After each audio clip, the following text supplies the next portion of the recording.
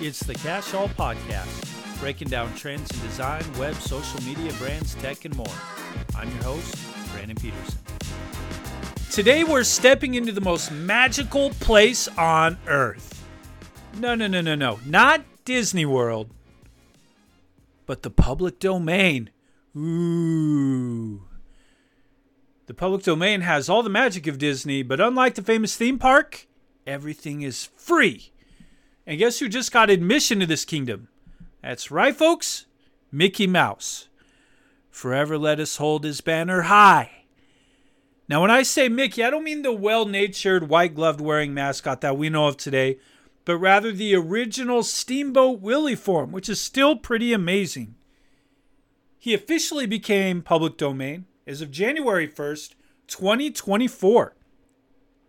So let's dust off those creativity hats, or maybe those Mouseketeer ears, because we're about to unleash the mouse with no strings attached. Before we go Mickey mad, let's rewind just a smidgen. Picture this. Maybe you made a masterpiece painting. You're an amazing artist and you made a phenomenal piece of artwork to hang on the wall in a museum. Maybe you composed a symphony for the ages. Maybe you are a great writer and you just made the next great American novel. You obviously own the rights of your work, yes, but 70 years after we pass away, the copyright expires. And then your work belongs to the world. That's public domain, prince and princesses. It's like a library of creativity. It's open to anyone who wants to borrow ideas or build something new off of them. We have several classics that we can thank the public domain for. Shakespeare's timeless plays that have captivated us through the years, through the generations. Those have been around a while. The Adventures of Sherlock Holmes, solving mysteries. And the dark, scary tales of Dracula. It's like a treasure trove of cultural heritage that's accessible to anyone. Now let's talk about the big cheese himself. Steamboat Willie, Mickey Mouse. That mischievous little steamer who has oversized ears just entered the public domain party. But it wasn't always smooth sailing. Disney really put a lot of effort to prolong their spokesmouse from being free to the world as long as they could. And we can't hardly blame them. Steamboat Willie, Mickey Mouse, is a cornerstone of an animation empire. It's what started it all. Mickey Mouse is a cultural icon. What we recognize Disney by, with the mouse ears and all of that, shaped many of our childhoods. Seeing Mickey break free from the copyright shackles is a good reminder that even the largest giants in the industry eventually have to share their toys with everyone else. So what can we exactly do with public domain Mickey? Well, here we go. Here's some possibilities that are as endless as Pluto's tail wags. There we go. You want to create a new Steamboat Willie graphic novel? Go right ahead. You want to create a Mickey Mouse themed board game? A Steamboat Willie themed board game? Heck yeah. Or a video game perhaps? Yeah, absolutely. You want to write a rock opera where Minnie is throwing shade at Pete the Cat? You certainly can. Because those are all characters that were included in Steamboat Willie. The public domain is your microphone in all of those situations. Free to use it in any way that fits your voice and your tone. You just need to be sure that you're using or building upon the versions of Mickey before the Mickey we know of today with this squeaky clean image. It's really fun thinking about reimagining the stories of Mickey Mouse, creating fan fiction, or finding ways to incorporate it into some branding out there. That could be kind of interesting also to see how that plays out. But before you unleash your Fantasia magical wizardry here, or your inner mad scientist, remember there are a few don'ts we need to keep in mind when we're playing around. As with any playground, there's rules that have to be followed. You can't claim Mickey from the public domain as your own invention. Like saying, I created Mickey the Mouse. You can't do that.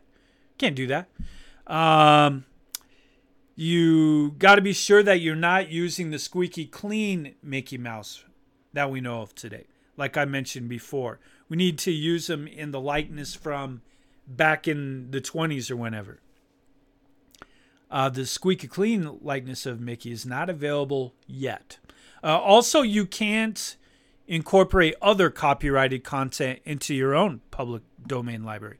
So, for example, I can't make like a Jumpman Nike Mickey jumping up in the air and saying, just do it, and then sell those shirts. I would get in trouble by Nike with that.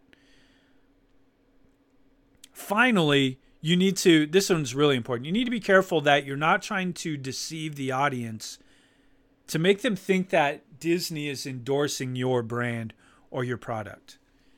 Can't mislead them. You have to make sure that when they are watching this content or when they're following along, they know this is not the Mickey from that universe of Disney.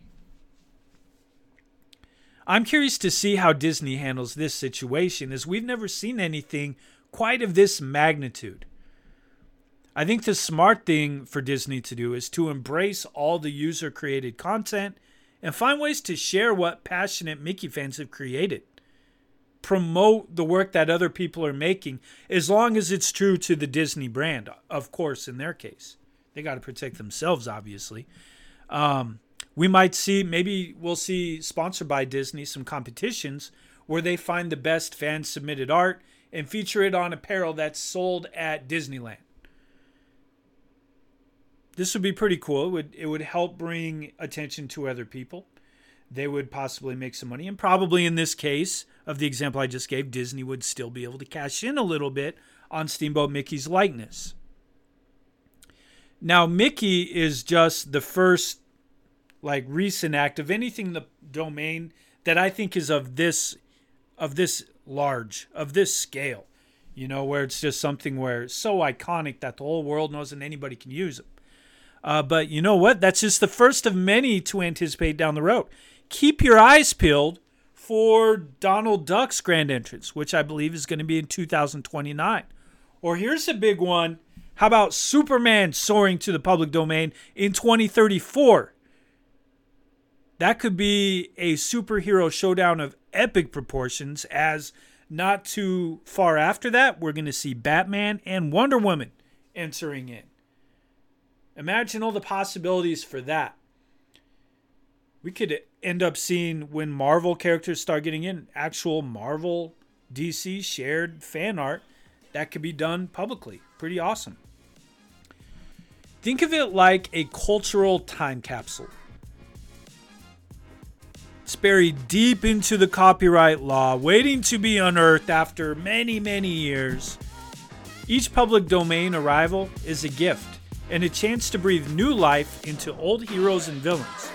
Who knows? Maybe you'll be the one to write the next chapter in their shoes. Thanks for listening. Like and subscribe if you like what you heard, and I'm always looking to connect on Twitter, Instagram, TikTok, Threads, and YouTube at Code Peterson. You can also check out my webpage, codepeterson.com.